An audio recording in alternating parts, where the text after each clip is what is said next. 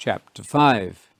I urge the elders among you, as a fellow elder and a witness of the sufferings of Messiah, and also as one who will share in the glory which will be revealed, shepherd God's flock among you, overseeing, not under compulsion, but voluntarily under God, not for dishonest profit, but eagerly, and not lording it over those entrusted to your care, but being examples to the flock.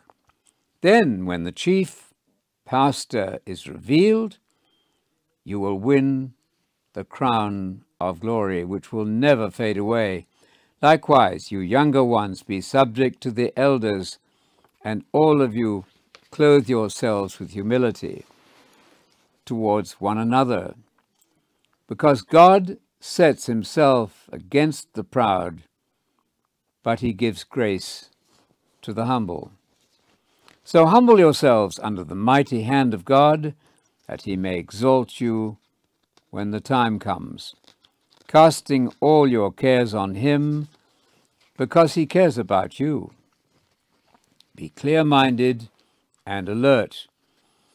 Your adversary, the devil, is prowling around like a roaring lion, searching for someone to devour.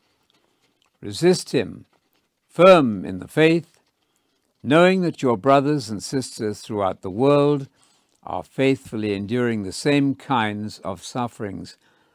And after you have suffered a little while, the God of all grace, who invited you to his glory in the age to come through Messiah, will himself perfect, confirm, strengthen, and establish you.